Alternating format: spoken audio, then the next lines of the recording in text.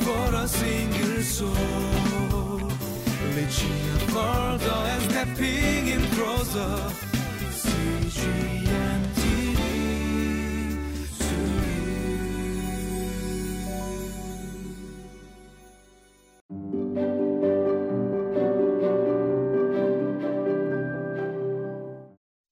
Hi, my name is Mike Lee, and I'm so thankful that I've been chosen by God and that He calls me His beloved. And I hope and pray that that is true for you as well. When I was growing up, I remember that in our high school, there would be an annual dance that people would participate in. And this was one of the things that a lot of people would be looking forward to. And for some, this was a major event. And I've seen people asking others who they want to have them join in this dance. And they would make this into almost like a huge proposal. And you would see there would be a lot of elaborate decorations. There would be a production. There would be signs. And some of them were very clever. And some of them were very romantic because they wanted that person to say yes. And they wanted to show how special they were. And this was a way for them to go together and have a beautiful relationship and a beautiful time together. And this reminds me of what's happening here as we look at the end of Judges and how this tribe were given these women in a very unconventional way. But we see that their needs are being met, but there's something that still remains empty in their lives. And that's something that we'll be looking at as we study God's Word together.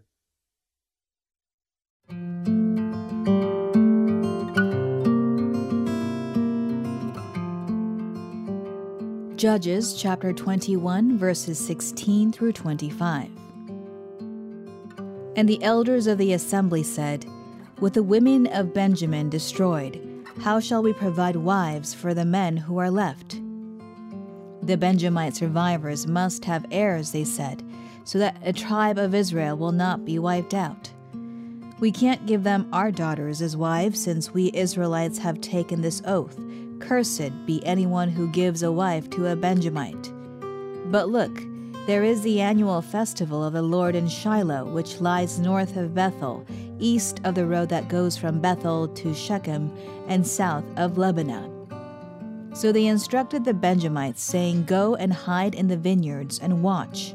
When the young women of Shiloh come out to join in the dancing, rush from the vineyards, and each of you seize one of them to be your wife. Then return to the land of Benjamin.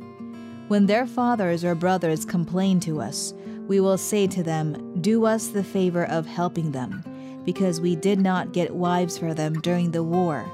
You will not be guilty of breaking your oath because you did not give your daughters to them." So that is what the Benjamites did. While the young women were dancing, each man caught one and carried her off to be his wife. Then they returned to their inheritance and rebuilt the towns and settled in them. At that time, the Israelites left that place and went home to their tribes and clans, each to his own inheritance. In those days, Israel had no king. Everyone did as they saw fit. So as we reach the conclusion of the book of Judges, we see that every man must catch a wife for themselves. Now, if you've been following along with what's been happening in the book of Judges, and especially in this chapter, is that what's been taking place was that there was a huge civil war between one tribe against the other 11 tribes, and they were very furious with what was happening because the one tribe refused to give up the perpetrators who violated one of the members of another tribe.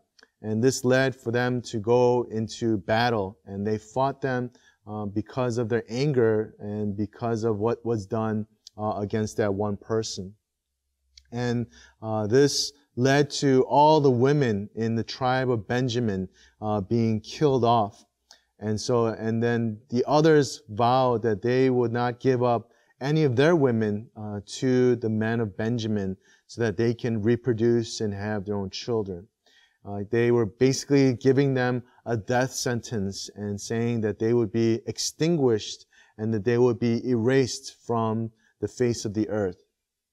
But after this war, the Israelites went to God, and as they were offering to the Lord, they learned that they made a mistake, that they should not have done this because it is not for them to make this kind of decision whether or not to erase a tribe or whether or not they should be taken away from the chosen people that God had created.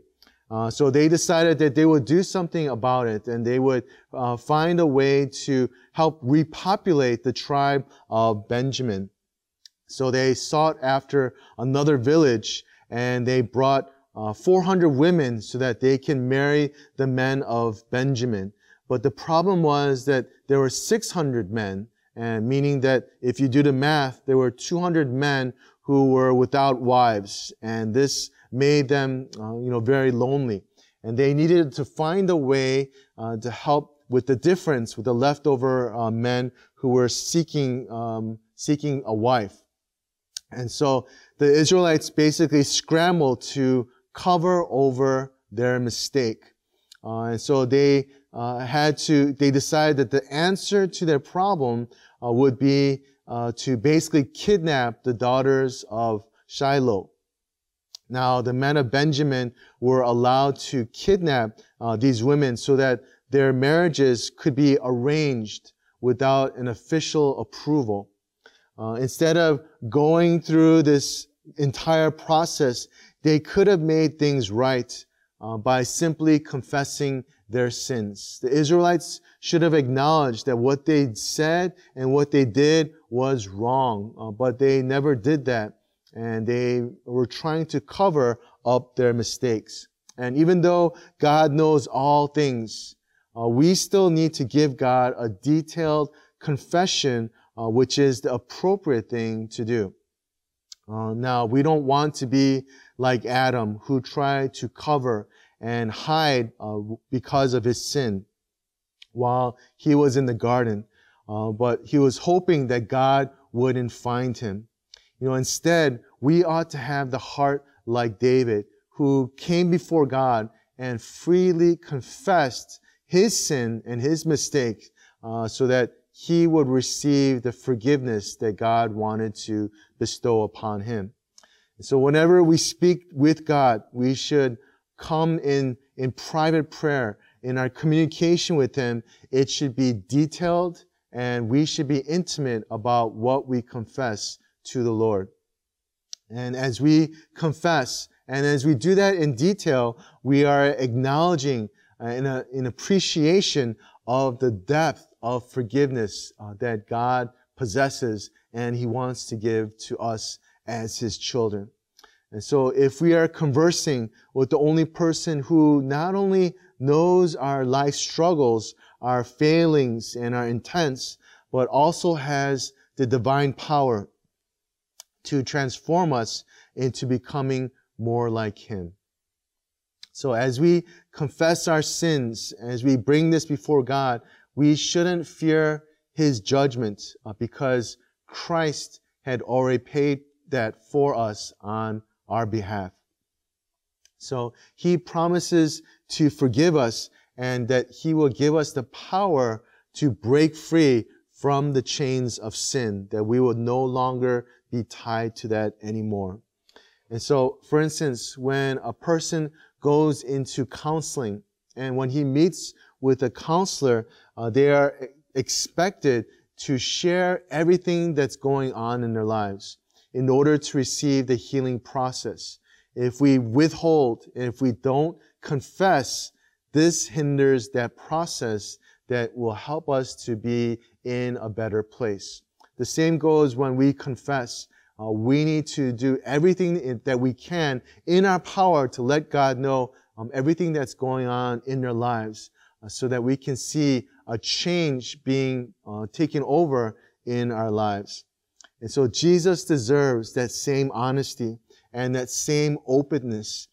He stands ready to accept everything that we have to say. So let's be thankful that we have a Savior and a High Priest in Christ who sits and listens to everything that we have to say.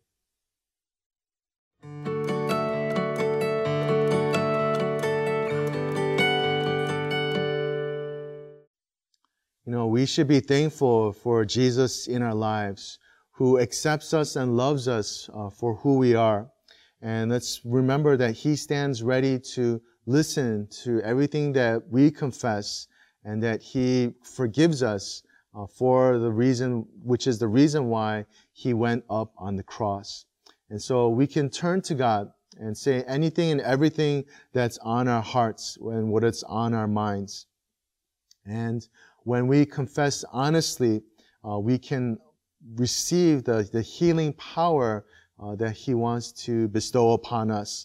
So let's learn to swallow our prides, and let's learn to confess specifically the areas and the things that are going on in and through us so that we can understand the depths of His love. Let's pray for that and lift these things up to the Lord. Let's pray.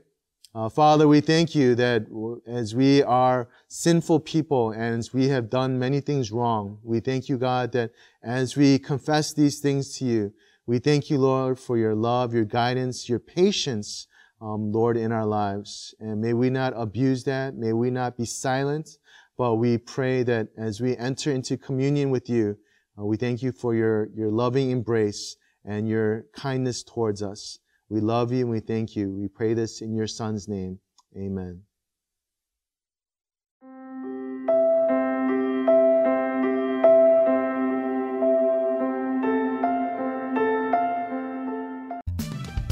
For a single soul, reaching further and stepping in closer.